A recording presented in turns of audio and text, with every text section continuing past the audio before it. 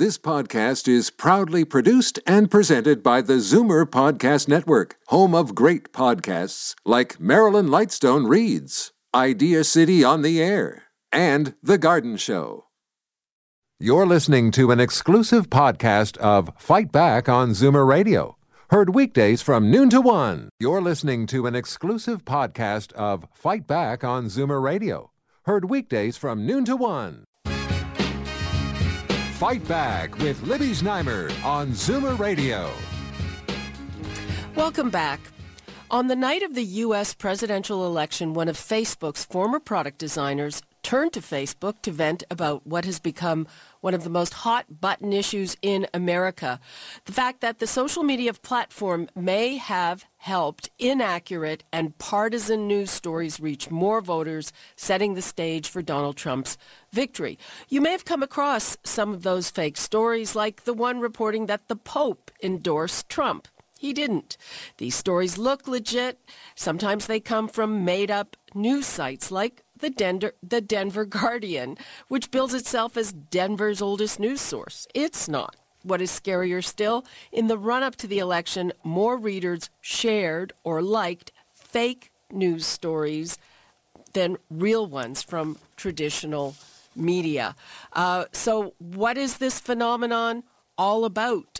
It really seems to have fueled this election, and is this something that we have to worry about here?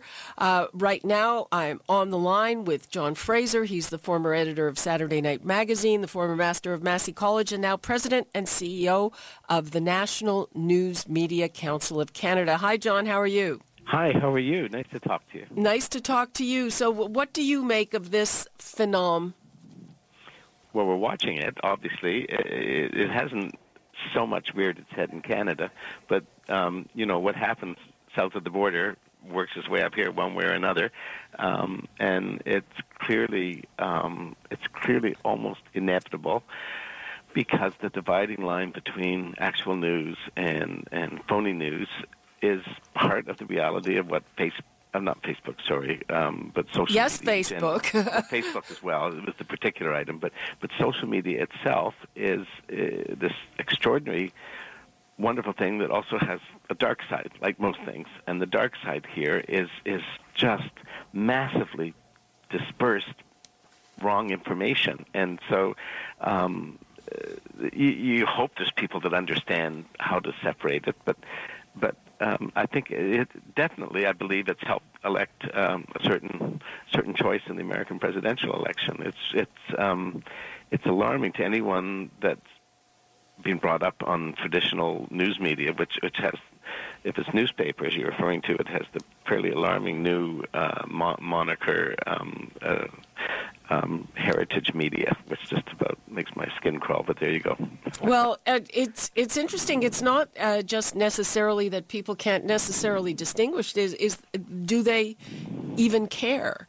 I think that one of the things that's been happening is that people are kind of branding traditional media as elitist. And, it's kind of a reaction against. Donald Trump was very successful in blaming the media for a lot of things. Yeah, for sure. I think the real problem is that people don't necessarily care. I mean, this year's winning word from the Oxford Dictionaries group is post-truth, and it's defined as circumstances in which objective facts are less influential in shaping public opinion than emotional appeals. In other words, the facts don't really matter to people. I'm wondering, I also want to hear from our listeners, do the facts matter to you, or is it more, the emotional appeal, or if you have a sense of something? It was one of the takes on Donald Trump was that the people who voted for him took him seriously, but they didn't take him literally. It's true. And one thing the traditional media needs to do some soul searching over is that they did not get the degree of protest that was out there, which transcended the truth. That really wasn't covered properly, and that's part of the reason there was so much shock at what happened.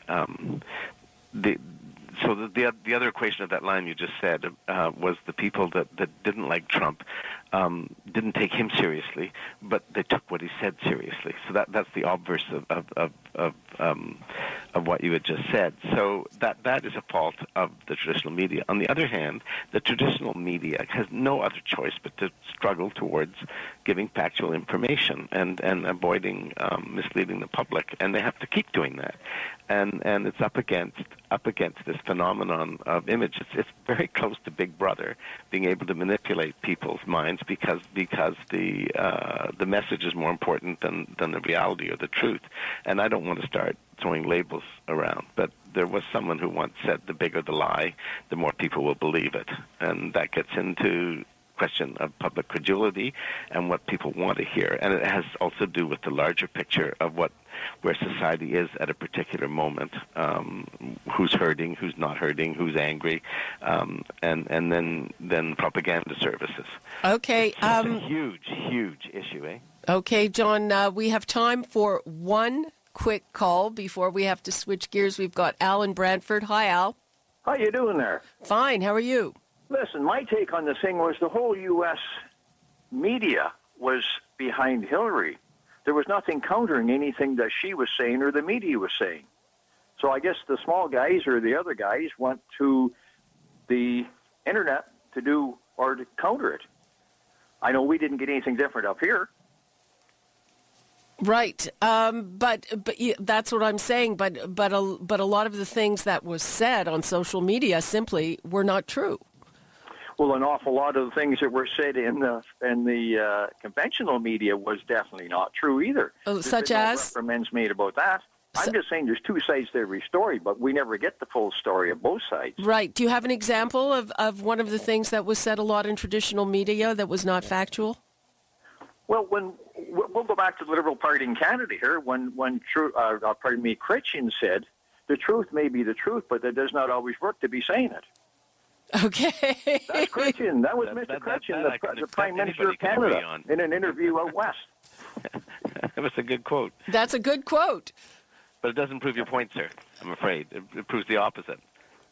Yeah, so, but again, was there any big lie in the coverage of Hillary Clinton? I understand that you feel it was biased, but was there anything that a traditional media outlet reported that was out and out completely a fabrication?